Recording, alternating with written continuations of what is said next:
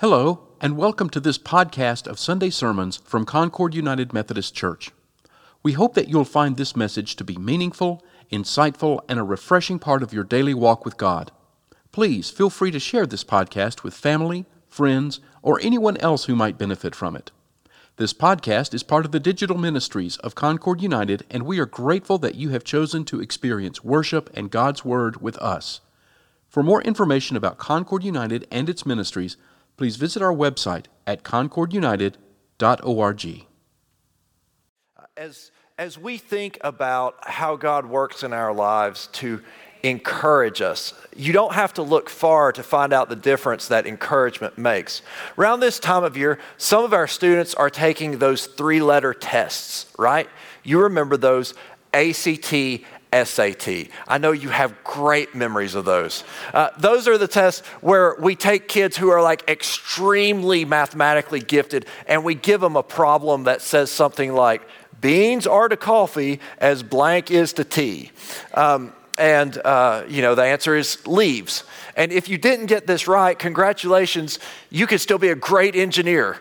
It's going to have nothing to do with your career track. Or we take a kid who is just musically off the charts and we say, hey, do calculus, right?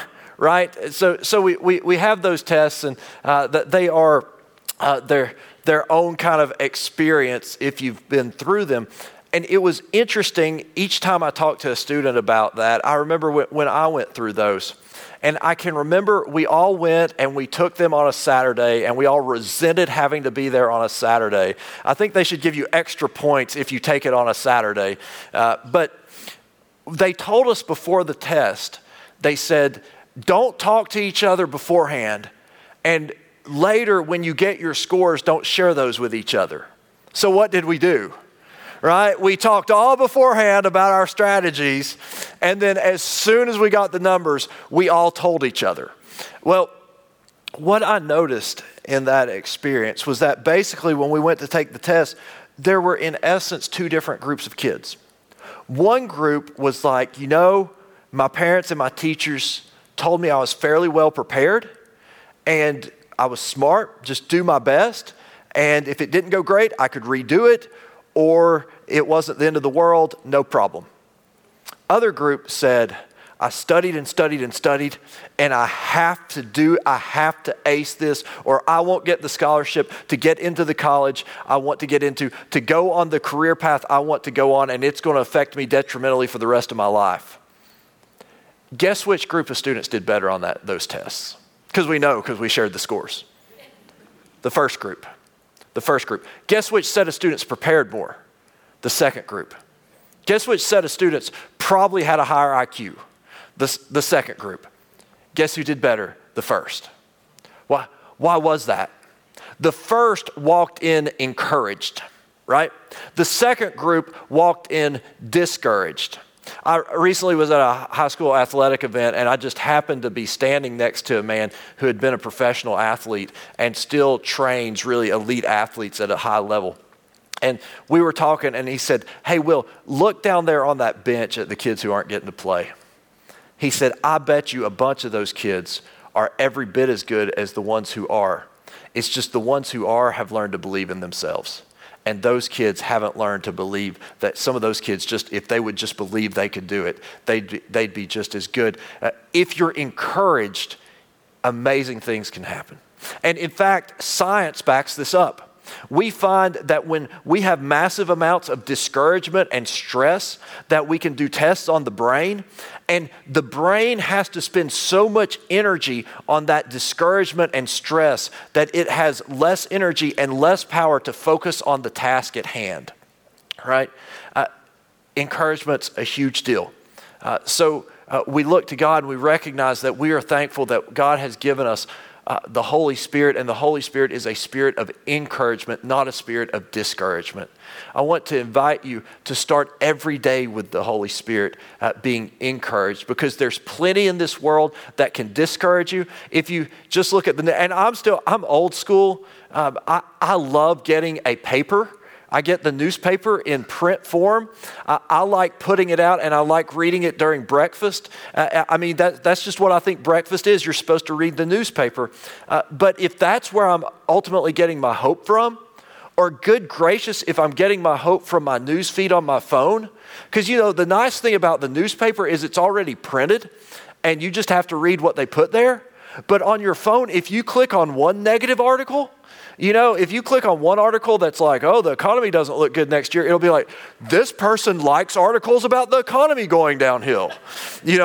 One person's doomsday scenario, this person likes articles about the end of the world. And you get all that. If that's where you're getting your hope from, if that's where you're getting your encouragement, it's not going to be enough. Start your day with the Bible. Start your day in prayer. Start your day with the spirit of encouragement. And if you don't read your Bible yet every day, we have a Bible reading plan for you. You can pick one up at the information center in the lobby. You can find it on concordunited.org/Bible. There, not only can you find a daily Bible reading plan that's short enough you can do it, in depth enough you'll get something out of it. You can also find a daily devotion, that will help you interpret the scripture, help you see how God might be speaking through it, and also give you a prayer focus for the day. So be sure to start your day with a spirit of encouragement, because encouragement is in fact the key that unlocks our God-given potential. It's the key that unlocks our God-given potential. Today, some of the folks from our church this afternoon will travel down to Church Street United Methodist Church downtown. They're having an experience there, a workshop called The Cost of Poverty. And it's a poverty simulation. I don't know if any of you have ever been through poverty simulations before. But what it is in essence, you're placed in a group, a pretend family, and you're given a certain amount of resources. And then the things that happen in life randomly happen to you. And you have to use your resources to navigate it, to see how will I make it through a month with the resources I have, with the challenges I have, and then how will I make it through the next month. And if you do this very often, and you really analyze kind of the experience and the scenarios you're put in essence, what you realize is, oh wait, I'm being asked to play a game I can't win. Or the only way I can win this game, because I don't have the resources I need to even get the resources I need, is if everything goes perfect this month, we might be okay. But the only way we remain okay is for everything to go perfect every month, and everything doesn't go perfect every month. So you realize you're in a game you can't win. It's a lot like systems of poverty at work in our world. And it gives you a new appreciation for people who feel like life is a game they can't win, and how you might respond, any of us might respond if we ever got to that point of feeling like life is a game you can't win. In fact, when I went through a poverty simulation several years ago, I learned, and I watched the different groups, and I learned that there are 3 different ways that people tend to respond when they believe they're in a game they can't win. The first way is just to quit. Just throw in the towel, quit, whatever happens, happens. I'm over it. Why should I even bother with this? The second way is cheat, right? The system is set up against me, so I'm going to cheat the system. And I'm not even going to feel that bad about cheating the system, because in essence, the system's already cheating me. I've got to figure out how to cheat the system. And then the third way is become jaded and angry. Now, when I went through the experience, I want you to know I'm not immune. If you're wondering which one of those options I chose option 2, cheat. We won, right? My group, I'm competitive. My group won the poverty simulation. We may or may not have taken money off of tables of other groups to do so. And thankfully, had we played it long enough, we probably would have ended up in jail. But for that period of time, we won. All joking aside, I imagine that there are some of you here in this room who've begun to feel like life is a game that you can't win. It might be because of poverty. It might be because of strained relationships. It might be because of stress and anxiety. It might be because of workplace or school place stuff that's going on. It might be any number of things. It might be that you even can't put your finger on what it is, but things just don't feel right. And you're not sure what you're going to do. Well, thankfully, the Bible is full of people who became discouraged by life and full of people that doubted God's ability to bring them through and encourage them and make a better tomorrow for them. And the Bible is full of how God surprised them with God's power. I want to tell you today about one of those folks. His name was Elijah, one of the greatest prophets of the Old Testament. We learn his story in the book of 1 Kings. And he came along at an interesting time, at a difficult time. The nation of Israel had a king named Ahab. And Ahab was one of these guys who kind of went with the flow. So when he married a woman named Jezebel, and if you think you've heard that name before, you might not actually know much about the biblical character. But let me tell you, there's a reason why her name sticks around. She's a bad lady. Like, she's a serious lady. And she came in and she worshiped this god named Baal. And she told Ahab that he should worship Baal. And Ahab, I know you don't know many men like this, but she said, get up and go, and he got up and went. And so he worshiped Baal, and Baal, again, was awful. You had to sacrifice people and kids to Baal, and not the type of God you really want to follow, but they were making all these altars to Baal all over the country, and the country was in crisis. They were no longer worshiping the one true God. They had a drought and a severe famine, and along comes Elijah, who's like the chief prophet of the one true God, and Elijah is just beside himself. Like, there's a famine, the people have turned away from God, and he prays, and then God inspires Elijah to set up a competition with the prophets of Baal. And God says, go tell the prophets of Baal and Baal's priests that you want to that both of you will build altars, and you will call down fire from heaven. And whichever altar catches flame, that shows you whether I'm real or whether Baal's real. So Elijah does it. And the prophets of Baal, they build their altar, and they're dancing around it and singing and waiting for Baal to set it on fire. And I love Elijah. Elijah's got a little swagger to him. He sits there and he trash talks them. While he's like, maybe you should sing a little louder. Maybe Baal would hear you. Maybe you should dance a little harder. Maybe Baal would hear you. Well, nothing happens. So then Elijah builds his altar. And he's like, not only will my God set this altar on fire, I'm going to douse it in water. Right? You ever tried to get a campfire lit when it's doused in water? Elijah's like, nobody's going to accuse me of cheating or of just getting lucky. I'm soaking this thing. And not only am I going to soak it, I'm going to dig out all around it, and I'm going to build a moat. And then fire's going to come down and consume it all. And sure enough, he does it. He prays. Fire comes down. It's so much fire that it evaporates all the water. It incinerates the altar and the lumber on which it was built. And it even burns up a lot of the priests of Baal who were standing too close to it. I mean, it's like the biggest spiritual victory, miracle ever. The drought ends. The people have food again. You'd think Elijah would be on cloud 9. But then Jezebel shows, again, she's a bad lady. Here's what happens. Ahab told, this is picking up in chapter 19, verse 1. Ahab told Jezebel all that Elijah had done and how he had killed all the prophets with the sword. Then Jezebel sent a messenger to Elijah saying, so may the gods do to me and more also, if I do not make your life like the life of one of them by this time tomorrow. Then he was afraid. He got up and fled for his life and came to Beersheba, which belongs to Judah. He left his servant there, but he himself went a day's journey into the wilderness and came and sat down under a solitary broom tree. He asked that he might die. It is enough now, O Lord, he said. Take away my life, for I am no better than my ancestors. Then he lay down under the broom tree and fell asleep. Suddenly an angel touched him and said to him, get up and eat. He looked, and there at his head was a caked bread on hot stones and a jar of water. He ate and drank and lay down again. All right, so he has this incredible victory, and then what happens? Jezebel sends the special forces after him. She puts out a hit on him. And she's like, I'm sending them. By the end of the day, we're going to tear you to pieces. You're going to be no more. And does he trust the same God who sent fire down to save him?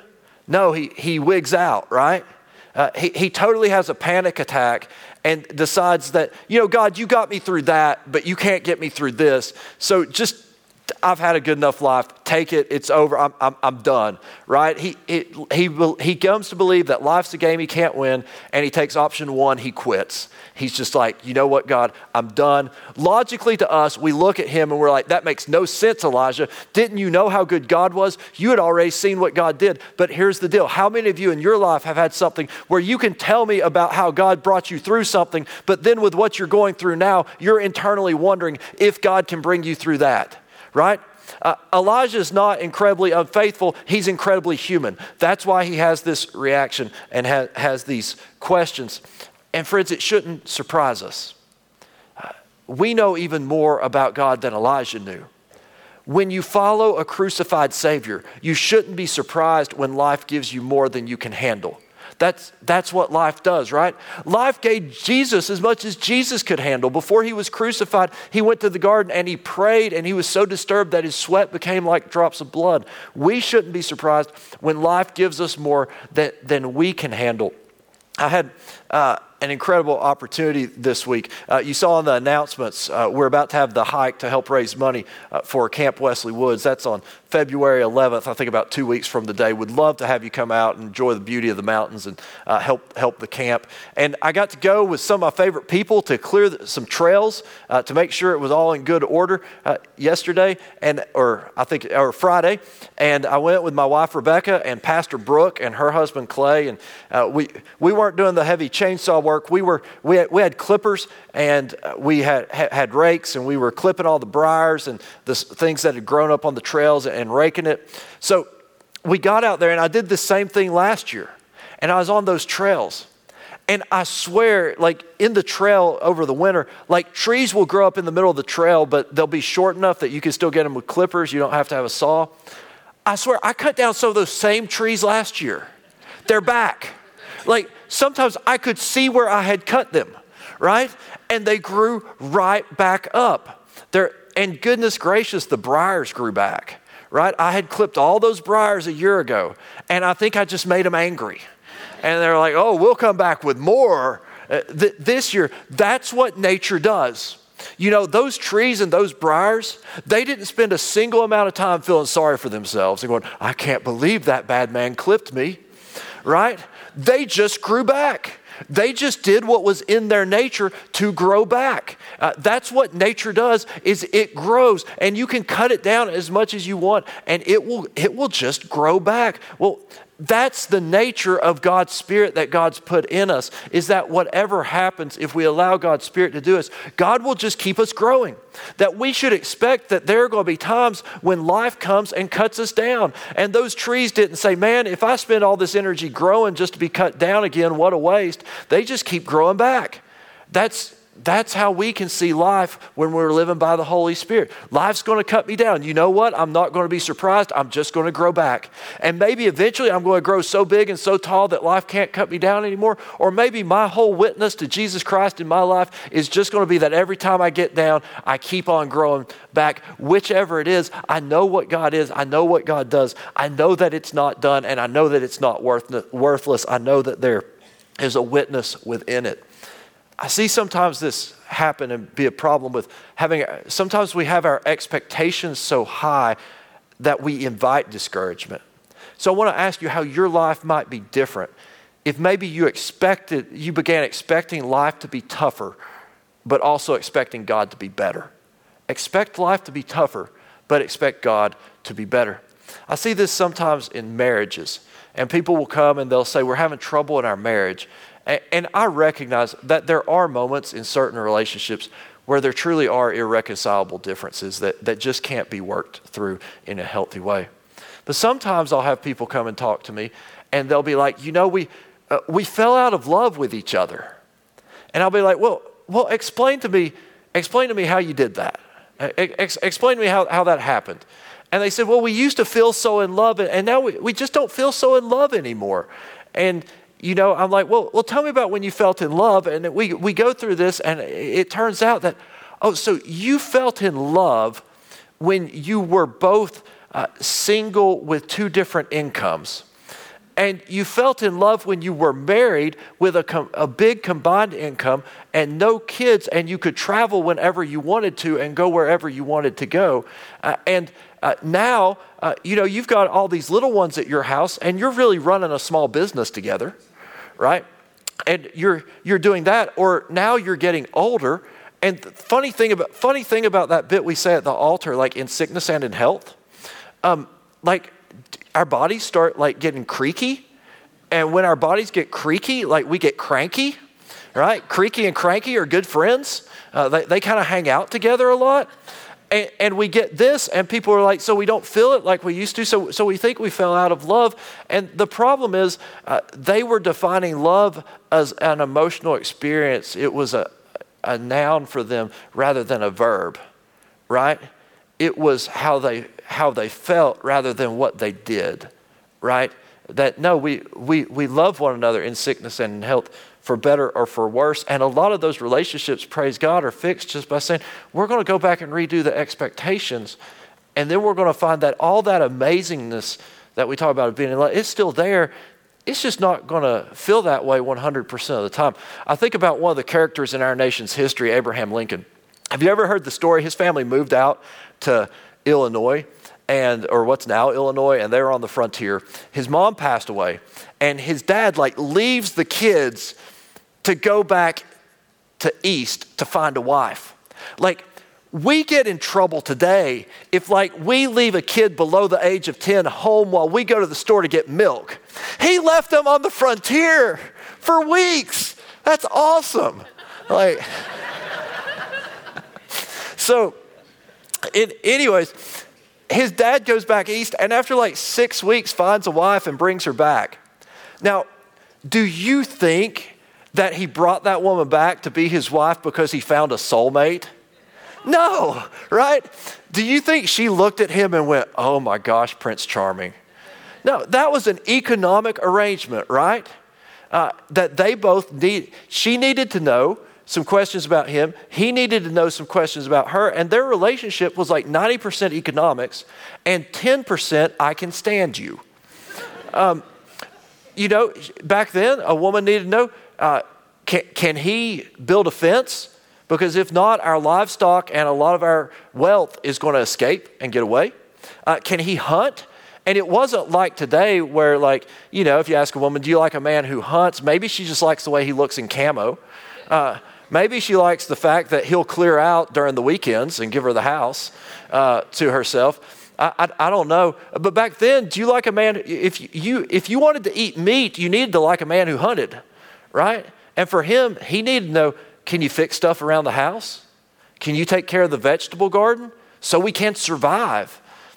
There are times in marriage where you just have to survive, not just on the frontier. But there are times when you just survive.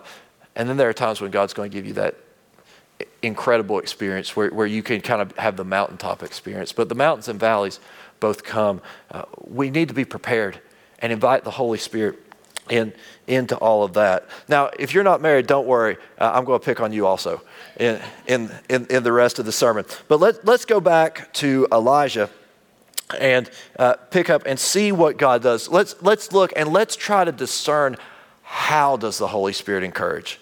Not just that the Holy Spirit encourages, but how does the Holy Spirit encourage? So we're picking up, remember, he was like, I'm done, just take my life. Holy Spirit comes, bakes him some food, lets him rest, and then we pick up now with verse 7.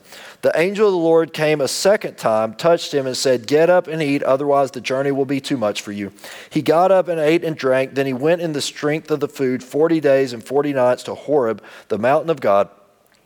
At that place he came to a cave and spent the night there. Then the word of the Lord came to him, saying, what are you doing here, Elijah? So what's the first thing that the Holy Spirit does to encourage Elijah? Does the Holy Spirit come up and fuss at him? Does the Holy Spirit say, hey, Elijah, you're an idiot.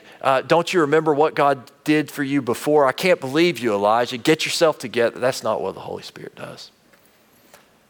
The Holy Spirit comforts him. The Holy Spirit comforts us, encourages us by comforting us. That's the first thing. The Holy Spirit says, hey, I recognize where you are. I'm just going to give you some space. And not only am I going to give you some space, I'm going to let's just take the pressure off a little bit. I'm going to bake you some food. By the way, one of the smartest things my mother ever said to me, she said, Will, there was a way I survived you being a teenager. And I said, how was that? She said, before I fussed at you, I always fed you. And I always knew it was going to go better she said, no matter how mad I was at you, I fed you, and then I fussed at you. And it just worked out much, much better that way. That's not unlike the Holy Spirit. Holy Spirit's like, Elijah, man, you need a break. Take a nap. Take a rest. Here's some food. Holy Spirit begins. But sometimes when we have people come to us and we can tell they're discouraged, they just need us to tell them, hey, take a break. Hey, come on over, sit down. Relax for a minute. That's the first thing we need sometimes. The Holy Spirit doesn't stop there. It goes on. And here we pick up with verse 10. Remember, God has said to Elijah, what are you doing here? Verse 10, Elijah answered, I have been zealous for the Lord, the God of hosts. For the Israelites have forsaken your covenant, thrown down your altars, and killed your prophets with the sword. I alone am left, and they are seeking to take away my life. He said, go out and stand on the mountain before the Lord, for the Lord is about to pass by. Now, what's the next thing the Holy Spirit does? The Holy Spirit listened, asked the question, Elijah, why are you so troubled? And listened to Elijah's answer. And didn't immediately condemn Elijah for what he said. I mean, Elijah says, I'm zealous for God. I'm doing my best. Everyone else has been killed. I alone am left. Have you ever felt that way? I'm the only one who understands. I'm the only one who has to deal with this. I could try to tell you about it, but you wouldn't understand. And nobody else is in my shoes, and nobody else knows what this feels like. You've been there. Elijah was there. It's not true, but it's how we feel. And God says, yeah, I get it. I get it. I hear you. I know how you feel. Holy Spirit listens and then says, hey, go out here. Go out here. And after listening, then this is what happens. Now there was a great wind so strong that it was splitting mountains and breaking rocks in pieces before the Lord, but the Lord was not in the wind. And after the wind, an earthquake, but the Lord was not in the earthquake. And after the earthquake, a fire, but the Lord was not in the fire. And after the fire, the sound of sheer silence. When Elijah heard it, he wrapped his face in his mantle and went out and stood at the entrance of the cave. Then there came a voice to him that said, what are you doing here, Elijah? He answered, I have been zealous for the Lord, the God of hosts, for the Israelites have forsaken your covenant and thrown down your altars and killed your prophets with the sword. I alone am left, and they are seeking to take away my life. He repeats his problem. He's like, I'm the only one. I've told you this is the problem. I appreciate the food. I appreciate the rest. Still got this problem. Still not solved. Then the Lord said to him, go return on your way to the wilderness of Damascus. When you arrive, you shall anoint Hazael as king over Aram. Also you shall anoint Jehu, son of Nimshi, as king over Israel. And you shall anoint Elijah, son of Shaphat, of Abel-Aholah, as prophet in your place. Whoever escapes from the sword of Hazael, Jehu shall kill. And whoever escapes from the sword of Jehu, Elisha shall kill. He protects him. He's like, you know what? You're all concerned about Ahab and Jezebel. Guess what? They're not king and queen anymore. I'm using you. I'm anointing new ones. And these new ones, they're going to protect you, and they're going to protect the people. You feel all alone, but actually you're on the winning side. This is how it's going to go. He protects him. The Holy Spirit encourages us by protecting us. In Elijah's circumstance, the Holy Spirit physically protected him from Jezebel and her special forces units. But sometimes in our life, the Holy Spirit of God protects us from physical consequences. Sometimes what the Holy Spirit does is the Holy Spirit seeks to protect us from, we have to deal with the physical consequences, but the Holy Spirit will always be protecting us from the emotional and the spiritual consequences, and saying, here is the strength to keep going. Here is what you need in this difficult situation. Here's what you need even as you encounter pain. The Holy Spirit protects us always and gives us what we need. Even in those moments where we just can't possibly see how. Or even in those moments where we don't care if God's listening because we're not talking. I'd heard people tell me before about times when in their life when they couldn't pray. I've heard a number of people say, you know, when I went through this tragedy, when I lost this loved one, when this happened to me, I just was so angry and mad and disturbed that I couldn't pray. I could not pray to God. And I always respected those stories. I'd never had it happen to me until my late 30s. And I had a situation come up where I was just watching people hurt each other dramatically. And I had done everything I could do. And I realized there was nothing I could do to stop it. And I just had to sit there and watch it play out. And it was awful because it was people that I loved. It involved family members. And it was just awful. And all of a sudden, I couldn't pray. I wake up every morning. I read my Bible. I pray. That's what I do. And I didn't have any words left. And I was so disturbed. I just didn't have anything to say to God. I didn't even want to. And I thought, oh, this is what they were talking about. This is what they tried to tell me about. When that happens, when you are that degree of discouraged, the Holy Spirit doesn't get scared of that and run away. No, this is what the Holy Spirit does. This comes to us from the New Testament as the Apostle Paul is writing about the promises that we've received through Christ to the Romans. In the 8th chapter, picking up with the 26th verse, he says this, likewise, the Spirit helps us in our weakness. When we're at our weakest point, when we don't even want to pray, we don't have anything to say to God, even if God's listening. Likewise, the Spirit helps us in our weakness, for we do not know how to pray as we ought, but that very Spirit intercedes with sighs too deep for words. When you are at that level of discouragement, the Holy Spirit is speaking directly to God the Father in sighs too deep for words. Sometimes you get to those moments in life where words just don't do it justice. God has a language for that, and the Holy Spirit knows it. I can't tell you how many times I've been in a hospital room, and I've told somebody, we've been praying for you, or I've even said, we met at 10 a.m. yesterday, and we prayed for you, and they'll say, I felt it. I know you did because I felt it. Friends, when you're at that lowest point, you've got a lot more than just your church praying for you. You've got the Holy Spirit praying for you. You've got the Holy Spirit praying for you in the presence of God the Father and God the Son with sighs too deep for words. The Holy Spirit encourages us by praying for us.